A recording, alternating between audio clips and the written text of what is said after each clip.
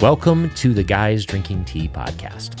If that sounds like a casual conversation to you, then you're absolutely right. We decided to start this podcast because, frankly, we just love talking about the scriptures and exploring how they interact with our everyday lives. These are the kind of conversations we were having in the hallway anyway every week, so we decided to turn on a camera and a microphone and let you listen in. If this content's helpful to you, then we would greatly appreciate it if you leave us a review in your podcast service. Hop over on YouTube, subscribe to us there, like, comment, share with friends, all of those things. Without any further ado, let's dive into another, sometimes meandering conversation about the scriptures and life.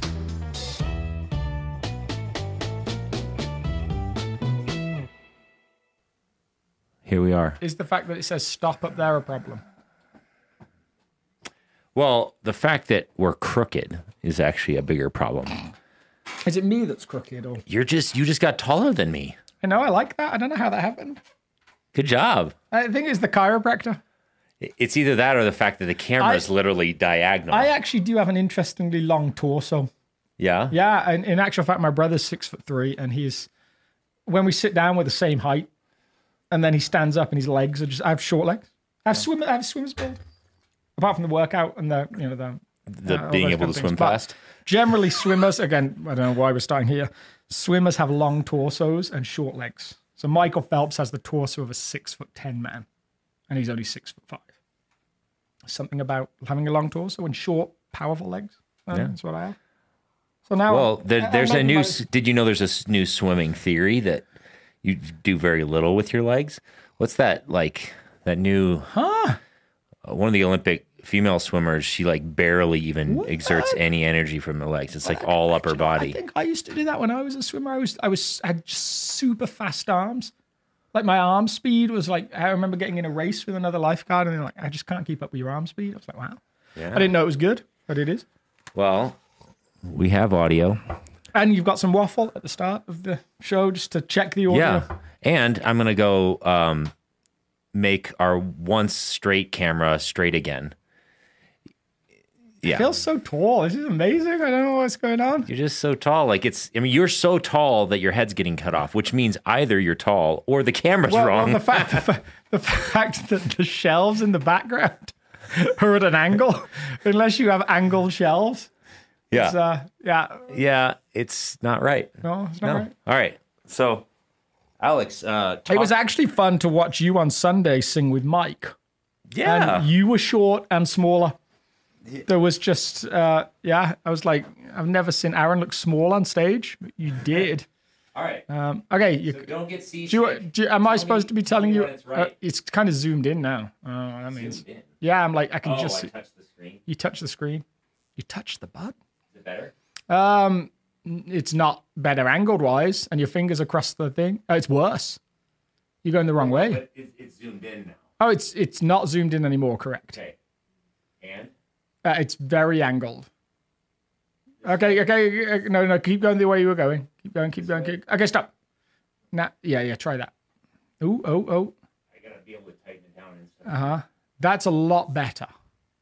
But my head is now cut off because it's too low. So it needs to go up a bit.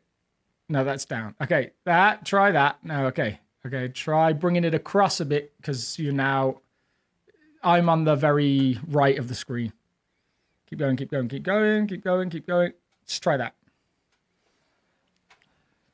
See what you think. Is that too far the other way now? Yes, probably. Yeah, probably.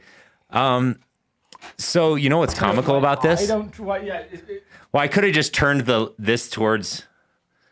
Yeah. Can you even reach it, Shorty? Wow. There, perfect. Oh, come back. Good.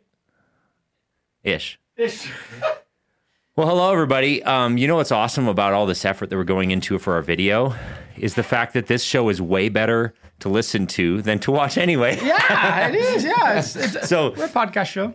We're a podcast show, Aaron has a sonorous voice. So you just listened to us talk about all the visual things that you probably don't care about anyway. Because you're probably not even watching.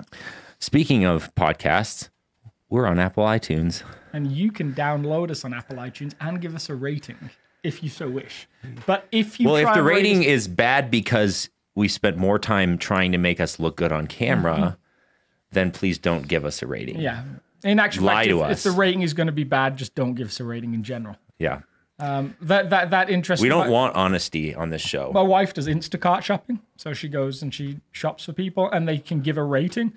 But the system is pretty flawed that you can just, without really paying much attention, just give someone a 1-star without really knowing you did it. So that kills your rating, and suddenly you don't get any shops. Suddenly, like, there's nothing for you to do. So she just sits there fuming at these rating systems and stuff. And she actually started messaging people saying, if you're going to give me a bad rating, I'd rather you took the tip away than rate me badly, because the tip away is annoying in the moment, but the bad rating is going to kill me for the next 3 months. So don't rate us badly. So here's the question. Has she rated our podcast yet? Since she cares so passionately about this. I'm guessing she hasn't. Yeah, I doubt that my wife has either. She's a YouTube fan. She watches on YouTube. She does watch it sometimes. Sometimes. Yeah. That might be more than my wife. She watched more to start with. I think I'm starting to bore her now. She's like, yeah. Yeah, it makes sense. Yeah. She has to listen to me a lot. It's exactly. I think that's how my wife felt. She's like, I was like, hey, did you check out our show? What do you think? Is it helpful or anything? She's like, yeah, it's just you talking more. Yeah, absolutely. She has to live with me. It's just as terrible as you might imagine. I heard this amazing story from another pastor when I was in Detroit at a church. And he was talking about going through this time where he and his wife they just, there's a lot going on. And they went out for a meal, and she said to him, could you rate our marriage? And he was like, yeah, I think we're doing pretty good. Like, I'd say 8.5. And she said, no, I'd say 1. Like, I think we're doing terribly. And in the middle of this argument back and forth, apparently he looked at her and he said, 95% of the women in the church would love to be married to a guy like me. Which, if you're a guy out there, this is never a good strategy. And apparently she just snapped back like instantly, yeah, well, I'm one of the 5% that don't want to be married to you. Which was just probably deserved. Wow. So this show is entitled Tips and Tricks on What Husbands Shouldn't Do. Mm-hmm. Yeah. And we're both pretty qualified, evidently. No, I'm just joking. This is going to sound like a flex or a brag, but I found this husband challenge online the other day. And I kind of got bored after 3 weeks because some of the stuff was so easy. I was like, wow, there's actually guys out there that don't do stuff like this. This seems like it was like help with a chore. I'm like, what? This was a husband challenge for an old school, like Midwest, I don't know, something. Yeah, absolutely. They'd taken a husband challenge from the 1950s and put it on video. Yeah. When you come home, don't fall on the sofa and fall asleep. Like, okay. Yeah. If you say, woman, get me a beer, try not saying that. Yeah, absolutely. Like, yeah. It's like, okay. Talk to your children. You're like, man, I'm killing it. Yeah. That was my reaction after 3 days. I was like, oh my goodness. And actually just deep sympathy for some of the women out there. Wow. Yeah. This must be tough. So why are we here again? I don't know. To drink tea and talk about the Bible. To drink tea and talk about the Bible. Yeah. Sunday, we kicked off a new series. Mm-hmm. Yeah. And we started explaining the series a little bit in the previous week. I'm going to move my chair a bit closer to the microphone. Oh, that's good. Yes, okay. I'm a loudmouth. You need to get up on there. And I need to. I have a feeling we're out of focus too. And you know what? I'm not even going to fix it. No, because no one's watching on YouTube. So if you don't appreciate the out of focus video, then chances are you're not even listening to this little side rabbit trail just anyway. Like, come on, talk about something I care about. Yeah, exactly. So we're going to stop talking about that. We're out of focus probably and deal with it. Yeah. Turn us off. So you already explained a little bit of the why behind the what as far as this series was concerned when we were talking about Easter. But can you summarize? Because I think it'll be helpful for us to set the stage for this first week of the series. Yeah. Technically, sort of second week. Yeah, of the kind series. of second week. We're kind of in. So yeah. Already. So we called it Riptide, which was, I think we struggled with the name a little bit. I think we landed in a place that made sense, but I love the way you explained the riptide You did? thing. You know, didn't it? Okay, it's one of those things you don't know. You know, actually, like Sunday when you were explaining it, I was like, aha. Myself standing in the ocean. I'm like, I finally understand the title that we came up that I might have suggested. You signed off on and maybe suggested. I might have been the one who suggested it. And then when I was making the bumper video, I had the same crisis. Why did we call it Riptide? I loved the bumper video. It made me think of being on the beach. But broadly speaking, picture yourself if you've ever stood in an ocean. You're kind of ankle deep in the water. And you can feel this incredible pull as this... I mean, what do you call an ocean? Is it an entity? Is it an organism? Whatever it is, this thing that is beyond powerful, that is beyond bigger than you, it pulls you in. You can feel it pulling you in. And so they have these things called riptides that people get pulled out miles out into the ocean. I mean, it really, like, you can't swim against it. You can't fight against it. It is bigger and stronger than you. And it has no end to it. And so it was just to us a picture of this is the thing that Jesus has done.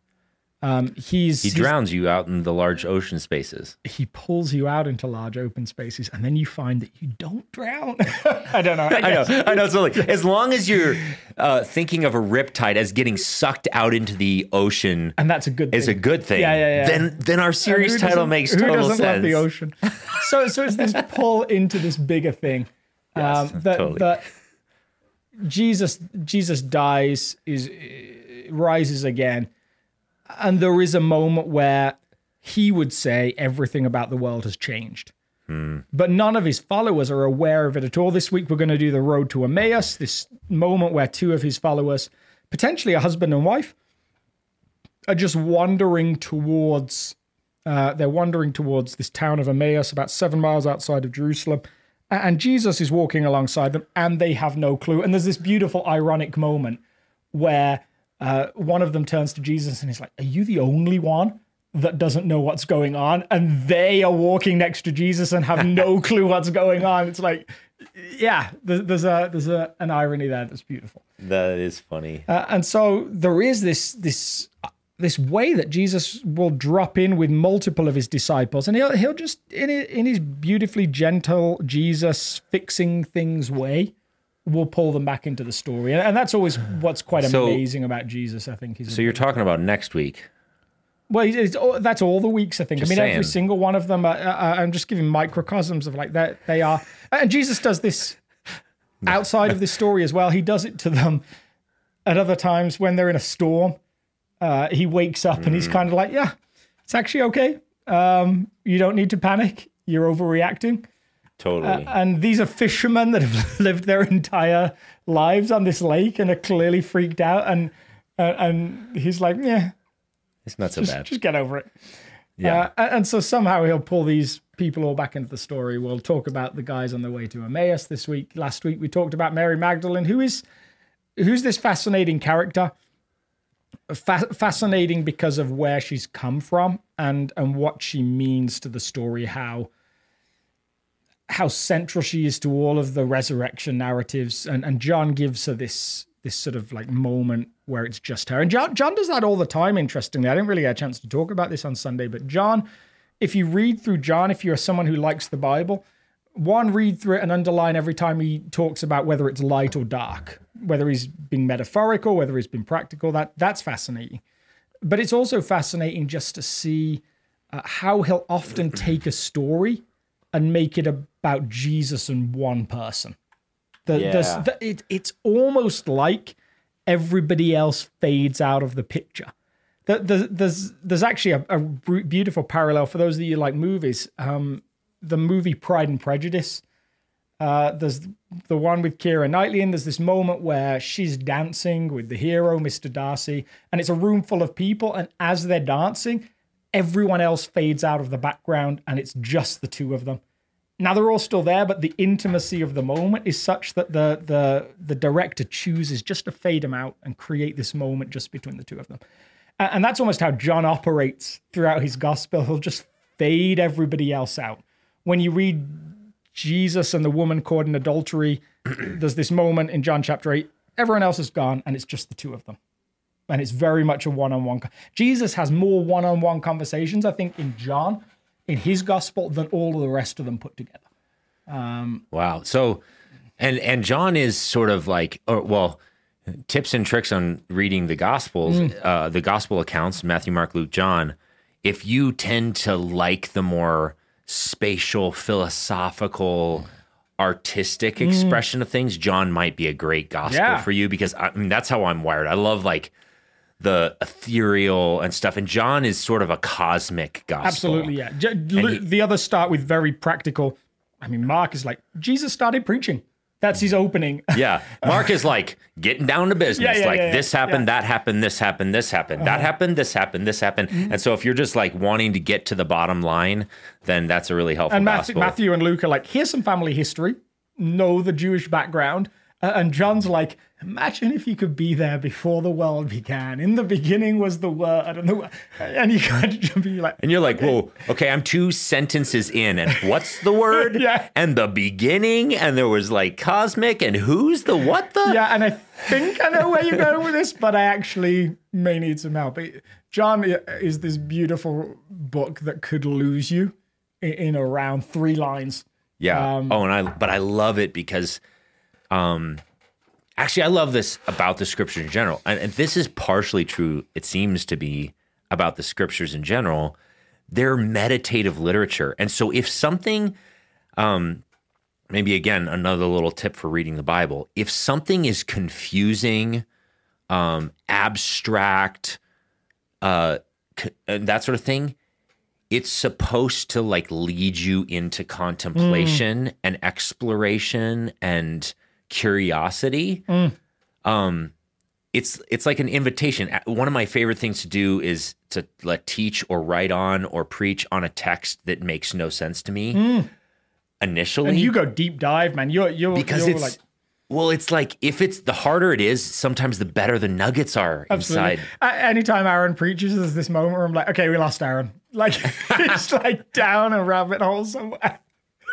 Just investigating, reading, and usually it comes back with some potentially spurious connection to metaphysics or something like that. Fair enough. Where did we go? And then when you hear the sermon, it's all beautifully put together. But there's moments you're like, Yeah, like I actually, we have a member, a guy here at South that when I was first entering into ministry, I was like sharing a talk or something, and I just shared with him the overview. I'm kind of thinking this. And he's like, he sat back and just very gently and wisely said, yeah, you're going to have to make it make more sense than that, though.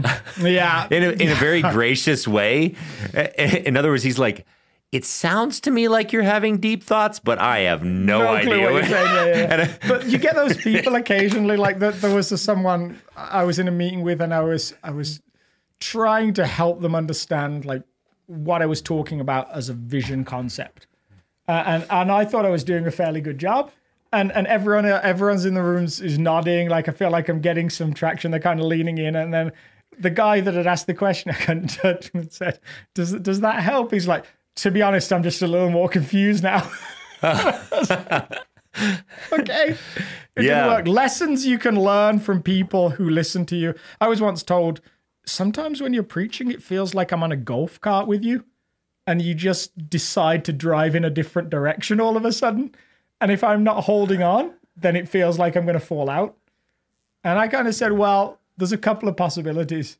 Like one, I just might want you to fall out. I actually might think that's fun. And 2, maybe you need to hold on because we're going to make some turns. But he was probably just trying to help me communicate well with people. Yeah.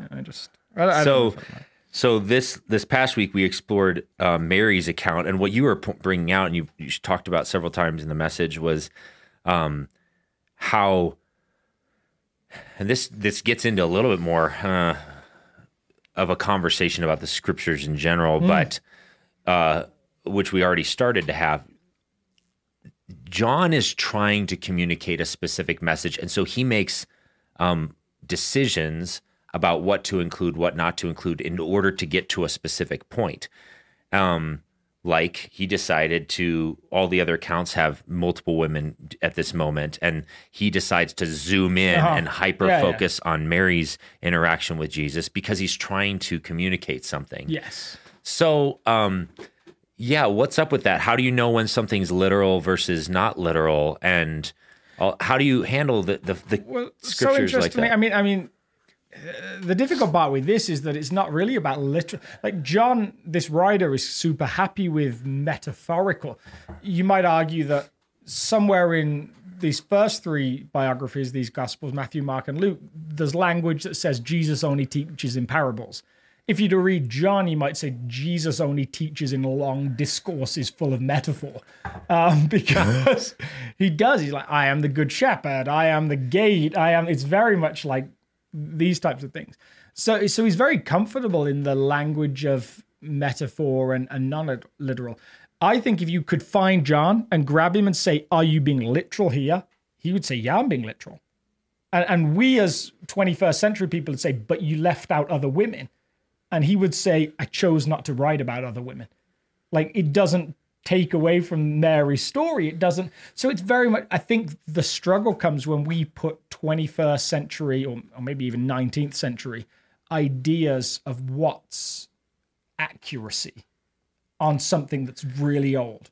Yes. And there's this phrase that I love, and maybe if you're in the more like ethereal kind of mentality, this will help you. And if you're not, it might just make you more angry and frustrated. But I love the idea of truer than true. Mm-hmm. Yeah. Have you heard that phrase before? Yeah, absolutely. Yeah. Which is like, okay, it might have been literally that way, but if you just stop whether did it happen this way or didn't it happen this way, then you're missing the point. What's more important is it's true because of the human condition that it unpacks, because of the nature of Jesus's heart that it explains, and therefore the transformative power of that idea is what would be truer than true. In other words, it rings true down to the bones of who we are as human beings.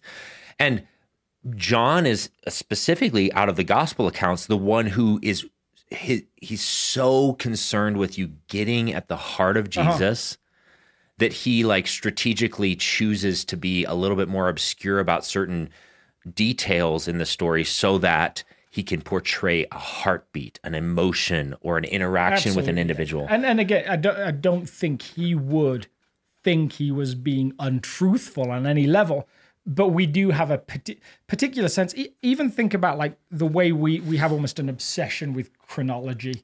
Totally. So we as people today are like, if you don't tell a story in order, you're kind of lying.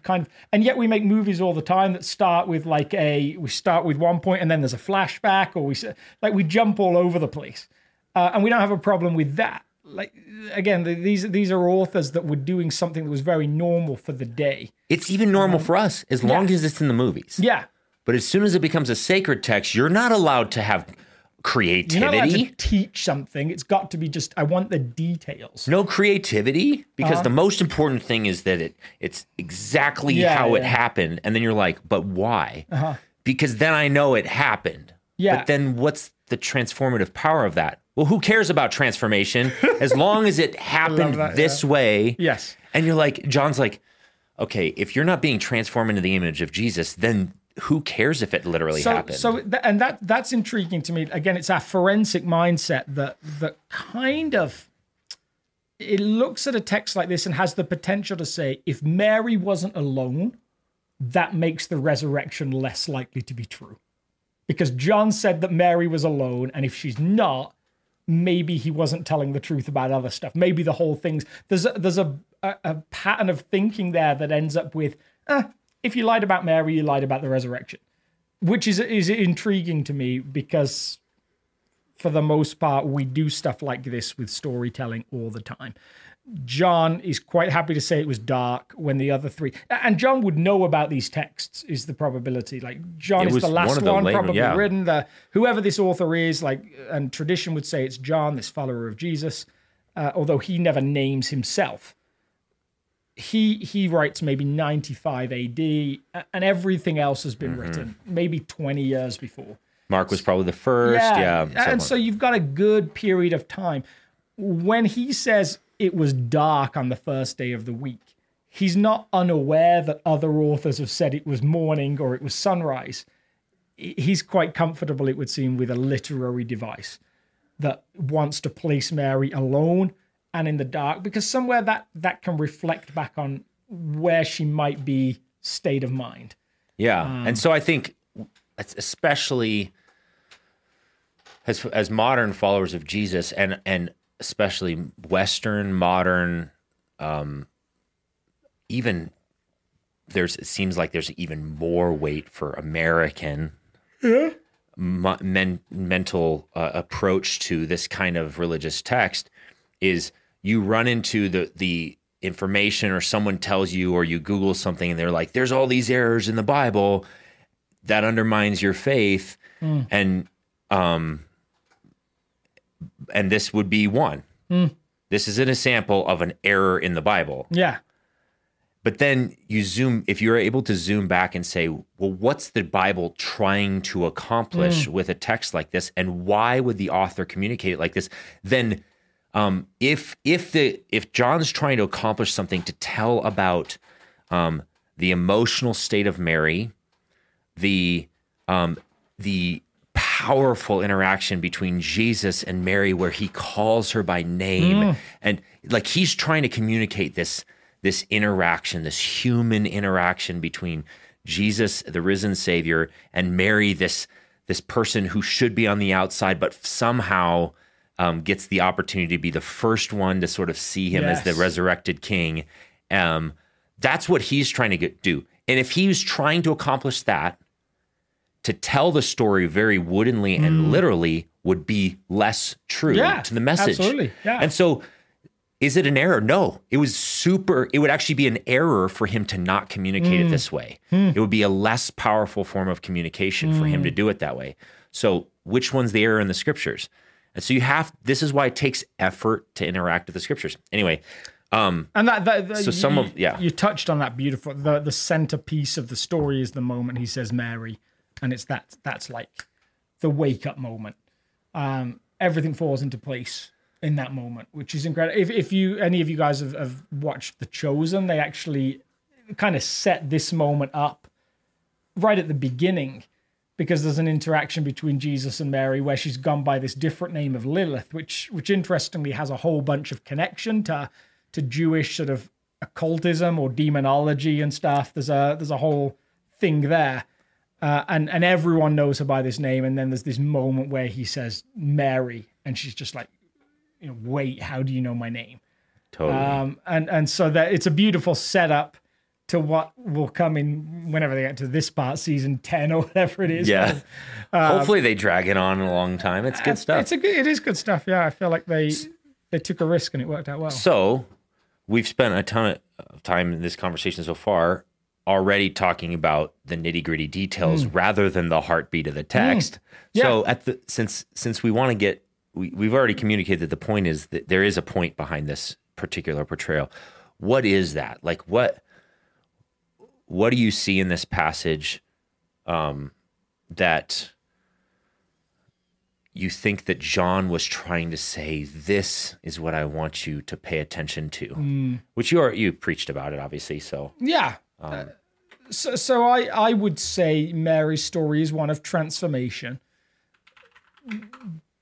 It's very much a transformation that seems to hinge on Jesus being present. And so we read in Luke chapter 8, I think it is, that she's had 7 demons cast out on her. For a 21st century reader, that has a whole bunch of questions to it too. But just taking the text for what it says, she's been at a very low place. There's this moment of transformation that is largely characterized around Jesus is present. That changes everything. And now she's left in this place of Jesus is gone. And probably a load of questions about what does that mean now? Does the transformation end when Jesus is no longer present? When he's not around, what happens if she ends up in that place again? So interestingly, I think not only does Jesus return, his risenness give her now this sense of, no, I am present with you, but he actually now will move her into something new. The transformation is now no longer just about her, but about the message she'll share with everybody else, which is probably a little picture of where we need to be. And did we touch on this over Easter? Maybe we did, but this, I think we had this conversation about the fascinating nature of you can be transformed by Jesus, an encounter with Jesus' love. And you may not have changed everything about your life. There may be a load of behavior patterns that are still a mess, but just the impact of, oh no, you are loved, can make you compelling in sharing Jesus to the world around you. And you can sit in church week after week after week after week, but if there's not been an engagement with I am loved and I love in return, then it never has that compellingness to the world around you. What we see with Mary is she lingers because she loves Jesus. She has nowhere else to go. And in the midst of that, she experiences him. And in the midst of that, she experiences this transformation that will go on and be transforming in the world around her, which is really, it feels like the heartbeat of this idea of gospel. It's transformation. Yeah. So one of the questions I was pondering as I was reflecting on your message and this passage was, what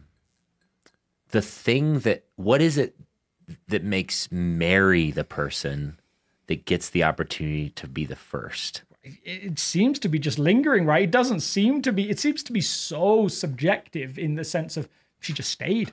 She didn't go anywhere. It could have been Peter, it could have been John, but they went home. And I think like some of that is what's going on. And so here's the question. Does our love for the person of Jesus increase the potential for us to encounter Jesus? Yeah, I don't know. It just seems so fitting to me. So this woman who had demons, she was, some would, does it explicitly say she was a prostitute? It never does. That's the fascinating but there's thing. some hints. Well, but there's a whole bunch of church history stuff there that suggests she was caricatured as a prostitute because she was perceived as too important.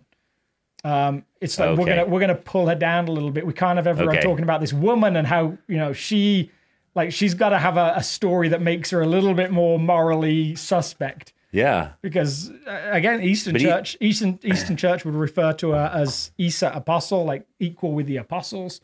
There was a little bit of something going on. Suddenly, about the 9th century, it's like, oh yeah, she was definitely this lady that had some questionable relationships and stuff. And people would say she was the woman from John chapter 8, the woman caught in adultery. There's Pope Gregory the Ninth specifically said, no, Mary Magdalene is the same as Mary of Bethany, the one who came and poured perfume on Jesus. There's definitely some...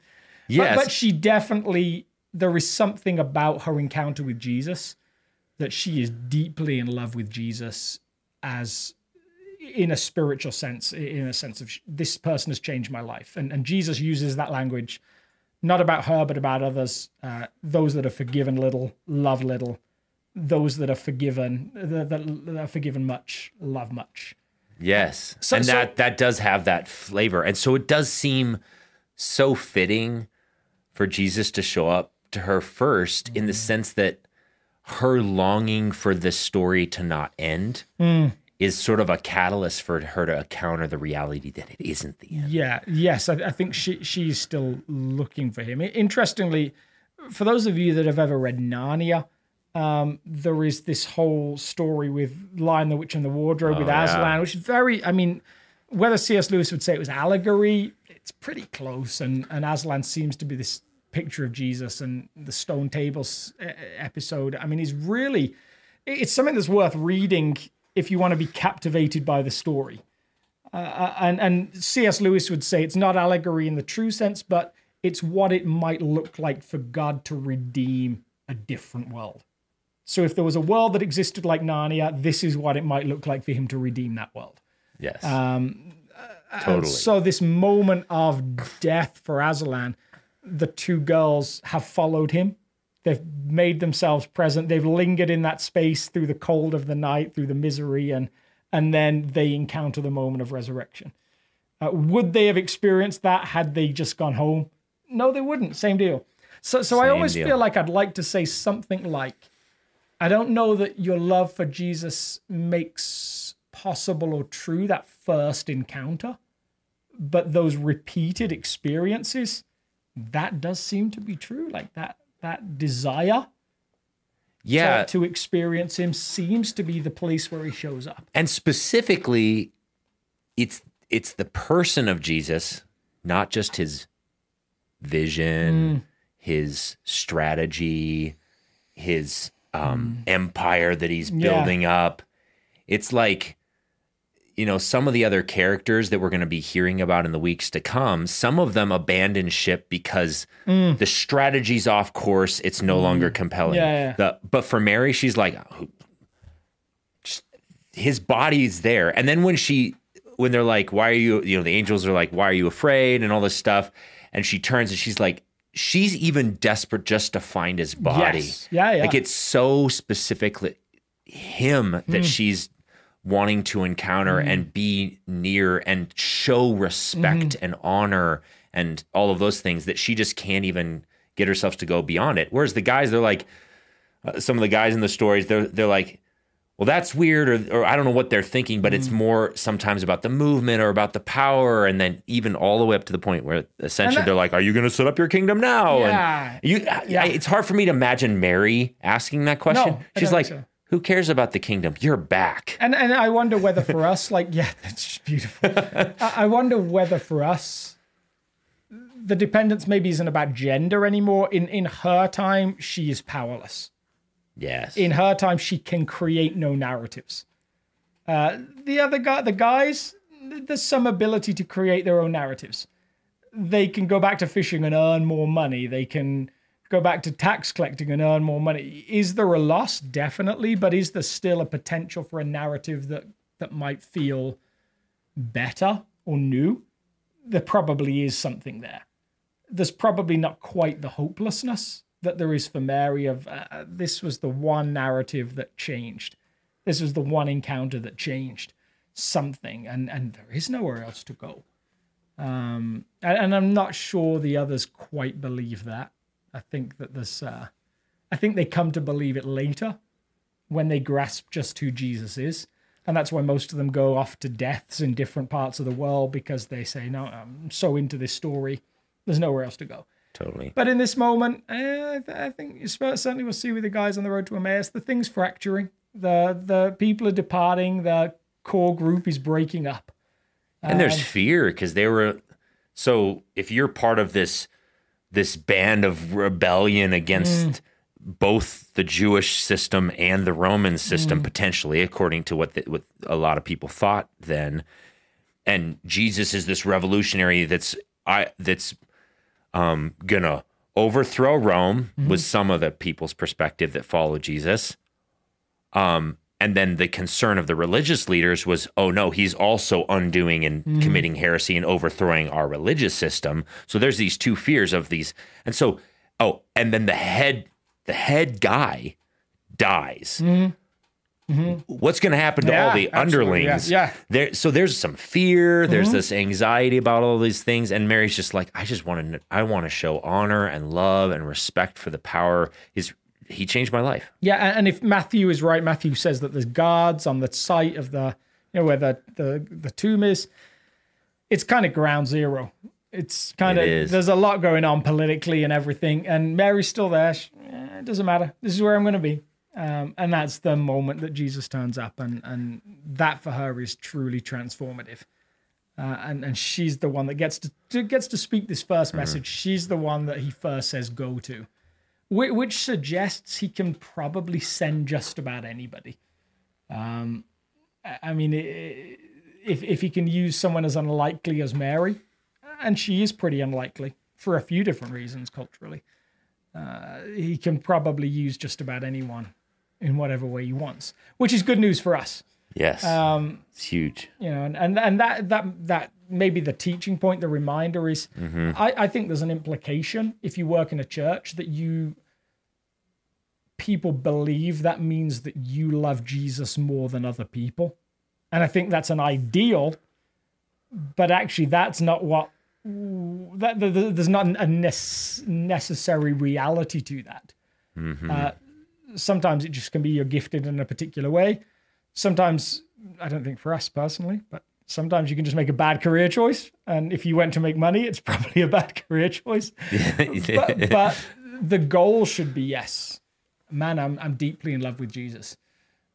But this isn't really about working in a church or not working in a church. The sentness of each of us is that we can go and we can share this thing just like Mary did, regardless of whether we're perceived to be the right people or best people for that. And that being compelled by his love for us is probably a great driver. Yeah. In fact, I think if you look at the entire scriptural account of God's interaction with human beings, it does seem as though God actually prefers to choose the down and out, the second-born child, the woman, there seems to be this partially because what it does is it screams to that down and out person inside of each one of us.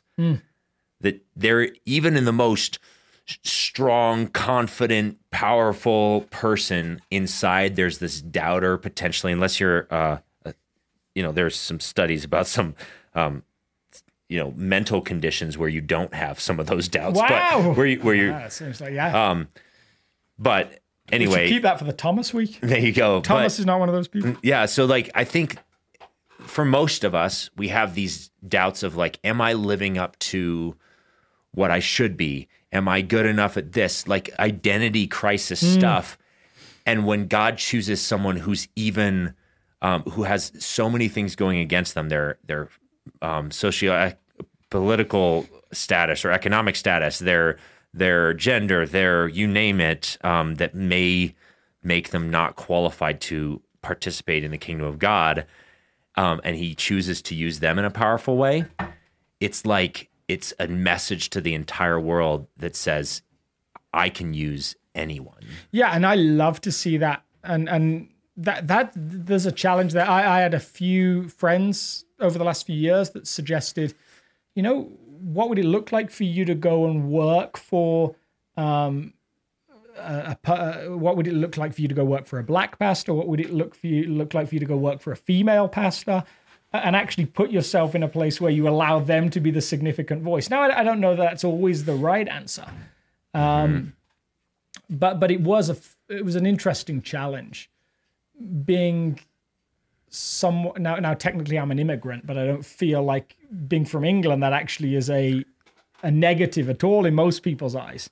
Most of the time, it's like, oh, you have a nice accent. We could listen to you talk more. Yeah. You don't have to talk about anything specific. Just ramble away. I'm like, wow, you're going to fit in great here. If you like rambling and English accents. Welcome to the Guys with Tea show. Yeah. I got to work on my accent, man. Just fake an accent. It does feel like there is a bunch of situational privilege for me personally. So it's interesting when I see people at work and I'm like, wow, you really are. God is just using almost or working in spite of any obvious external gifting or sense of, almost a sense of reason. And Paul kind of pushes that a little bit, it's God takes the weak things of the world and he uses it to confound the people that think they're really wise. And I kind of love that. Because I think for a while there, and I've even had this doubts even more recently in my life, where sometimes I'm like, the fact that I had a fairly healthy childhood, the fact that I was born to Christian parents, the fact that I'm a man, the fact that I'm a white man, the fact that some of these things maybe, the pattern is so consistent in the scriptures where God chooses to raise up the down and out. Yeah. I've wondered, maybe Jesus, there's a ceiling to the way your power could work in my life because I have more of these privileges. And again, that maybe depends on what we think is God working. For some reason, almost every megachurch pastor is white, male, and I would say fairly good looking, and certainly articulate. Well, I'm just never going to be a mega church pastor. You'd be right in line with everybody else. No. But I wonder why that is. If we just think numbers are that's God at work, then no, I'm not sure. I think in some ways the numbers follow the pattern of the world. But some of the incredible ways that you see this good news message of Jesus spreading are definitely through people that don't fit in the normal ways. Yeah. And there's transformation stories all around what they're doing. Yes. And sometimes in churches that are just big for their own sake, maybe not to begin with, but at some point I just wonder whether the stories diminish or the stories... Yeah, and I'm not talking about those as God at work. No, I'm talking about the scripture specifically, like the second-born child, the choosing to use the Gentile or choosing to whatever. Are you a second-born child? I am actually. I'm a first-born child. I knew there was a problem. Sheesh. Yeah. Anyway, but I think what's actually going on there, because you can't it's not a universal truth. No. Because there are examples all throughout the scriptures where God uses others as well. But Jesus. Yes.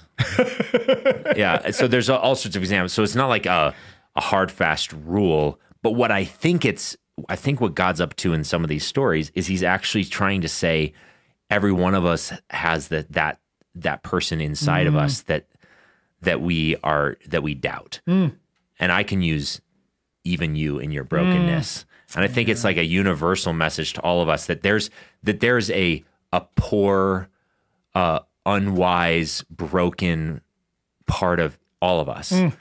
And I've used the outwardly poor, the outwardly broken, the outwardly, and therefore I can use even you. You know what I mean? I love that. I love it. So is there any final thoughts you have for Mary? Is there a takeaway that someone's listening to this midweek? They're reflecting back in the message or whatever. What would you want them to know? Yeah, I think there's that moment where it says that she just lingers at the grave. And I think that if the grave is a picture for stories that we feel have become broken beyond fixing, have dropped into darkness, maybe is to take John's language of light and dark. There's not really a solution, there's not really a fix always. Mary gives Jesus the opportunity to show himself just by sticking around almost.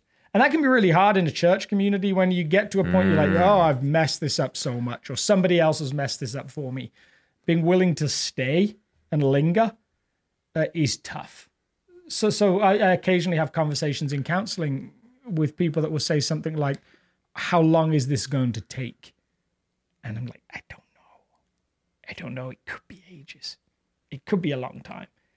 Sometimes just being willing to stick around and just say, Jesus, I'm still here, regularly and often is the best thing that we can do as we wait for transformation. So I think for someone, if you find yourself in a place where I've kind of given up hope on this, or this story feels like, again, dropped into darkness, just staying is sometimes the first thing. Yeah. And it doesn't, like, and the thing she's doing while she's staying, she's not like handing out tracts or she's not, she's weeping. Yeah. But she's nearby. She has close proximity to the last moment she had a hope of being nearby Jesus, and she's waiting. And that's like this beautiful recipe, and Jesus shows up. I love it. And he says, Mary, the story isn't over. I love that. It. So good. Good final word. Awesome. Well, remember to go on iTunes and rate us with a high rating. That's right. If you wouldn't mind. It's helpful. It is. And this was Wednesday. I don't know if we're supposed to tell people that because we weren't around on Thursday. That's right. Yeah, this isn't live. So if you made it all the way to this point and we didn't answer a question that you wrote in while it previewed or whatever, while it was being published. We're starting to suspect the live viewership is not the same as the post-live viewership. So yeah, totally. Yeah. We're less of a live show. I don't know. Here's the advantage of live. We film it, and then when we're done, we're done. Yes. No edit. No edit. Yeah. So that's why we're still doing it live. If a bunch of you start showing up for the live stream, then maybe we'll be live for you guys. Maybe so. Otherwise, it's a war listening clothing. afterwards. That's great. Cool. We love it. See you later. guys next week. Bye. Well, thanks again for listening, and we hope that was a helpful conversation for you. We'd love to interact with you about this. So feel free to leave comments, questions, all that sort of thing, and we'll try our best to get back to you when we can. Have a great day.